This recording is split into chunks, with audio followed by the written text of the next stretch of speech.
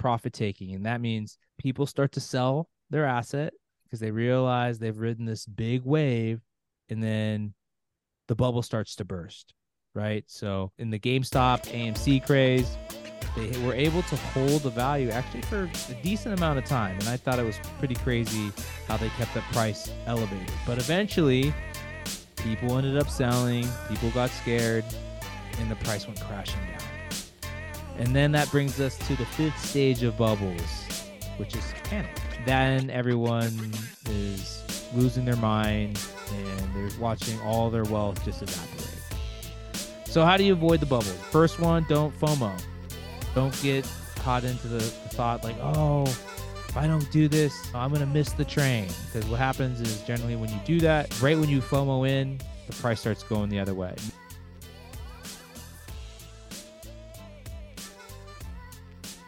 Ladies and gents, welcome into the Free Retiree Show. I'm your host, Wealth Manager Lee Michael Murphy, alongside my pals, Sergio Patterson, career advisor extraordinaire. What is up? And the best attorney that Silicon Valley has to offer, Matthew McElroy. What's going on? For tonight's episode, we're going to talk about how to spot and avoid financial bubbles. So, what is a financial bubble? They're often referred to as a speculative bubble, and it's where an asset's price is greatly overvalued and exceeds its intrinsic value. So, recent memory, we've had a couple crypto bubbles, 2018, 2022. We've had bubbles in housing, the famous 2008 financial crisis. Also, we've had the tech bubble that happened in the early 2000s where tech companies were way overvalued and then they plummeted. So, gents, in terms of bubbles, we'll do a little quiz here. The 2008 financial crisis or the bubble, what started that? Are we supposed to ring a bell or something if we want to answer it? Ring the bell. Whoever wants to chime in first. I think I have an idea. All right. I know. It's something to do with the shitty home loans that were going out that all went upside down. Yeah, there was no standards. They were just giving money out. And the loans were adjustable. All right. I think it's a tie right there. Both very good answers. Astute observations. Well done, gents. So specifically, they came from the mortgage-backed securities. During that time, the mortgage-backed securities started to be known as like a fantastic investment. And since they were backed by the homes, the banks always thought that if we repossess people's homes that can't pay, we have an asset on our balance sheet. But it specifically happened from the mortgage-backed securities. But yes, there was lax lending standards, there was fraud, all that other stuff. But specifically from the mortgage-backed securities. But those are both acceptable answers. So how do bubbles start? Generally, bubbles start with either a new technology, a new product, or a new economic policy. And so you can see that with, going back to the original examples, crypto, right? That's a new technology. People are excited about it. People start FOMOing over it. A new product. So that can go back to the tech industry. Back in the .coms, they had all these companies IPOing, and they are coming out with new products that were based off the web, and people FOMO'd into that. And then economic policies, you could say something like the housing crisis could have been fueled by economic policies where everyone had to have a home, right? And you did need to have good underwriting. So those are some of the things that start bubbles. Let's talk about some of the key components of a bubble. Asset prices are driven up by irrational exuberance. So have you guys noticed that recently? And I guess we all follow what's going on in the crypto market, but did you guys notice anything that was like, wow, this is just getting out of control? I mean, I think during COVID, if you think back, Zoom's valuation was out of control. Oh, yeah. Yes. A lot of companies like Zoom, Tesla went out of control. A lot of companies came crashing down to earth, Facebook, a lot of them. What about NFTs? NFTs, yep. Absolutely. Yeah, there was that craze also in 2020 and 2021. NFTs were going crazy. Another thing is speculation, right? There's always a belief that you're going to be able to sell that asset for a higher price. Also, government regulations, maybe not where they should be. So going back to the housing market, government regulations were pretty lax.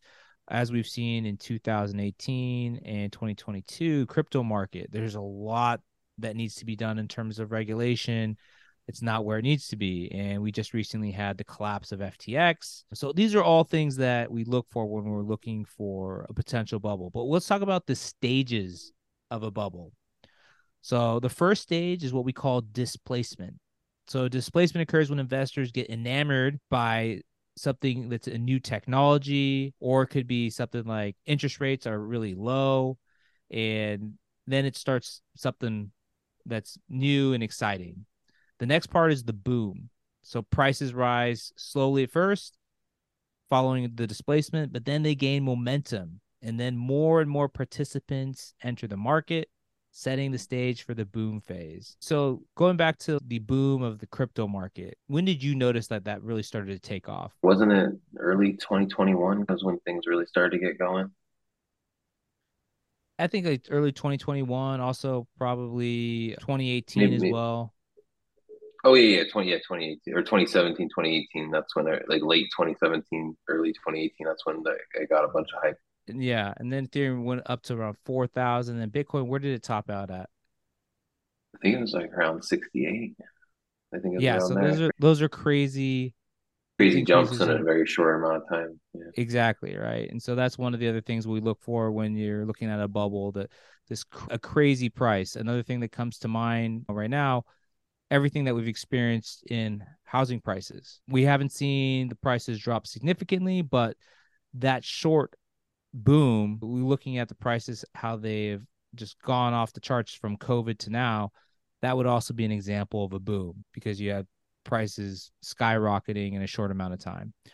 The third phase is euphoria. So this is the phase where caution is thrown to the wind because everyone's looking like they were FOMOing. They think that they're going to miss out. So we saw in, I believe, housing. We've seen this over the last couple of years because the low interest rates, and everyone's scared they're going to get priced out. I think we've talked about that on past podcasts, that if you don't get in now, you're never going to get in, right? That's a thought that a lot of people have. It's not really rational. You think like assets don't just always go up. There's a point where they turn the other way.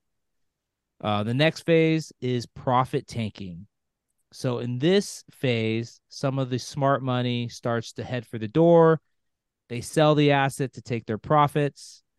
And then this is when the bubble starts to burst, right? People start to leave. They figure that they've made their money. Oh, the other boom that we didn't talk about, Sergio's investment in AMC and Oh, the that was a great GameStop. one. Should have put more money in Yes, that. that was a great example of the stages of the bubble, right? You had the displacement, you had the boom, you had the euphoria, and then on the Wall Street bets, people were saying, "Don't sell, everyone just keep buying, keep buying." And there was this wave of people that just were like, just don't sell, just don't sell. But so the fourth stage is profit taking, and that means people start to sell their asset because they realize they've ridden this big wave, and then the bubble starts to burst, right? So in the GameStop AMC craze, they were able to hold the value actually for a decent amount of time, and I thought it was pretty crazy how they kept that price elevated. But eventually, people ended up selling, people got scared, and the price went crashing down. And then that brings us to the fifth stage of bubbles, which is panic. Then everyone is losing their mind and they're watching all their wealth just evaporate. So, how do you avoid the bubbles, right? First one, don't FOMO. Don't get caught into the thought like, oh, if I don't do this, I'm going to miss the train. Because what happens is generally when you do that, right when you FOMO in, the price starts going the other way. Make sure you diversify with every asset class that you get into. Make sure there's a layer of diversification. Don't put all your money in one single thing, even with a speculative asset like crypto. If that's your thing, I'm not condoning it. It's not for everybody, but make sure you don't just have one asset class, Bitcoin or just all Ethereum. That asset, that space is so speculative that no one knows what's going to survive, right? So have some sort of diversification, have multiple positions, know the value of what you're buying and what's supporting the value. What we saw in the crypto market was a lot of valuations skyrocketed without any support for the valuations, right? So in the regular stock space, it's easier to look at those things. But in crypto, it was just all about FOMOing, popularity. So make sure if you're getting in that space, be able to gauge the value and then have a long-term investment strategy, right? With whatever you're doing, like we've talked about before in this podcast, if you're going to buy an asset and you're in and out in a short amount of time frame, that's not investing, that's gambling. It is difficult though with the craze. Like I remember when the crypto thing was happening, like Dogecoin and GameStop, all that. I feel like all that stuff was happening at the same time. Is that pretty normal? Where it's just all, regardless of asset class, it's all happening at the same time. I feel like the GameStop, AMC, and then even the crypto stuff was all together. There was this like TikTok or Instagram boom of buy this, buy that. It's really hard to avoid it, to be honest. I think that you have these periods where all the facets of what we're talking about come together and lead to these bubbles. But I also think during last spring, right when before the Fed was about to raise their rates, there was an influx of everyone that was trying to buy a home, right? And housing prices were spiking, and we all had those same thoughts of, all right, I'm going to miss out. Even Serge, you even mentioned, oh, if I don't buy now, am I going to miss out on getting this home because everything just gets more and more expensive because things were rising at such a crazy rate.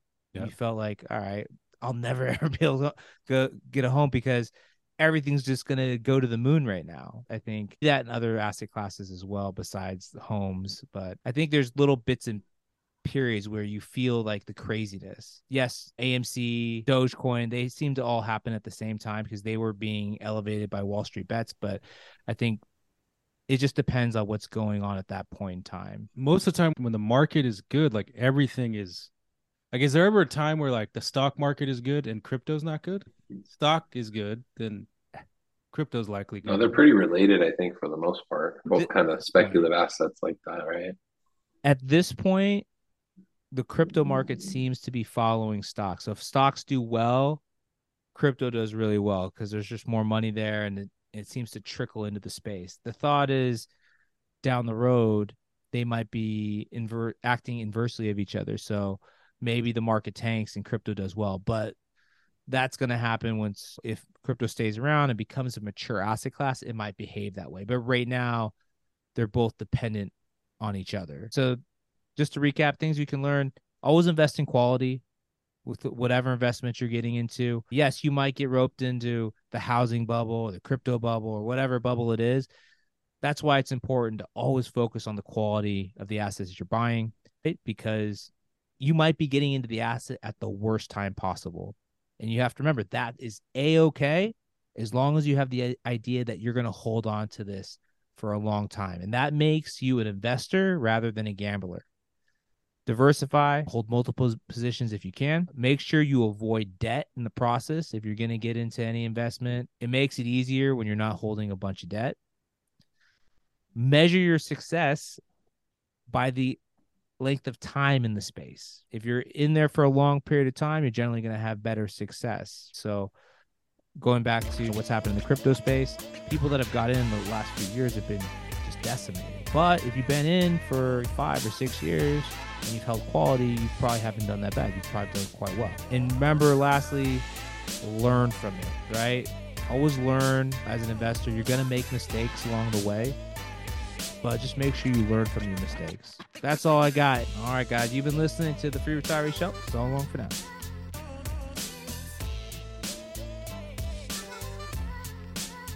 Securities offered through Securities America Incorporated, member FINRA, www.finra.org, SIPC, www.sipc.org, a separate entity. Lee Michael Murphy is licensed with the California Department of Insurance, license 0H18660. Lee Michael Murphy is an investment advisor representative with Securities America Advisors, a registered investment advisor. The Free Retiree, Securities America Advisors, and Securities America Incorporated are separate entities. Career advisor Sergio Patterson, attorney Matt McElroy are not affiliated with Securities America Advisors or Securities America Incorporated. Securities America Advisors, Securities America Incorporated, and its representatives do not provide tax or legal advice. Therefore, it's important to coordinate with your tax or legal advisor regarding your specific situation. The content heard in this podcast is not intended to be tax, investment, or legal advice and is intended as general guidance only. You should contact your own tax advisor, financial advisor, or attorney to answer questions about your specific situation or needs before acting upon this information. Third-party sourced information or comments are not verified, may not be accurate, and are not necessarily representative of all client or audience experience. A portion of this event was paid by a third party. The opinions of career advisor Sergio Patterson do not reflect the opinions of Facebook Inc. The opinions of attorney Matt McGilroy do not reflect the opinions of Castaneda and Company.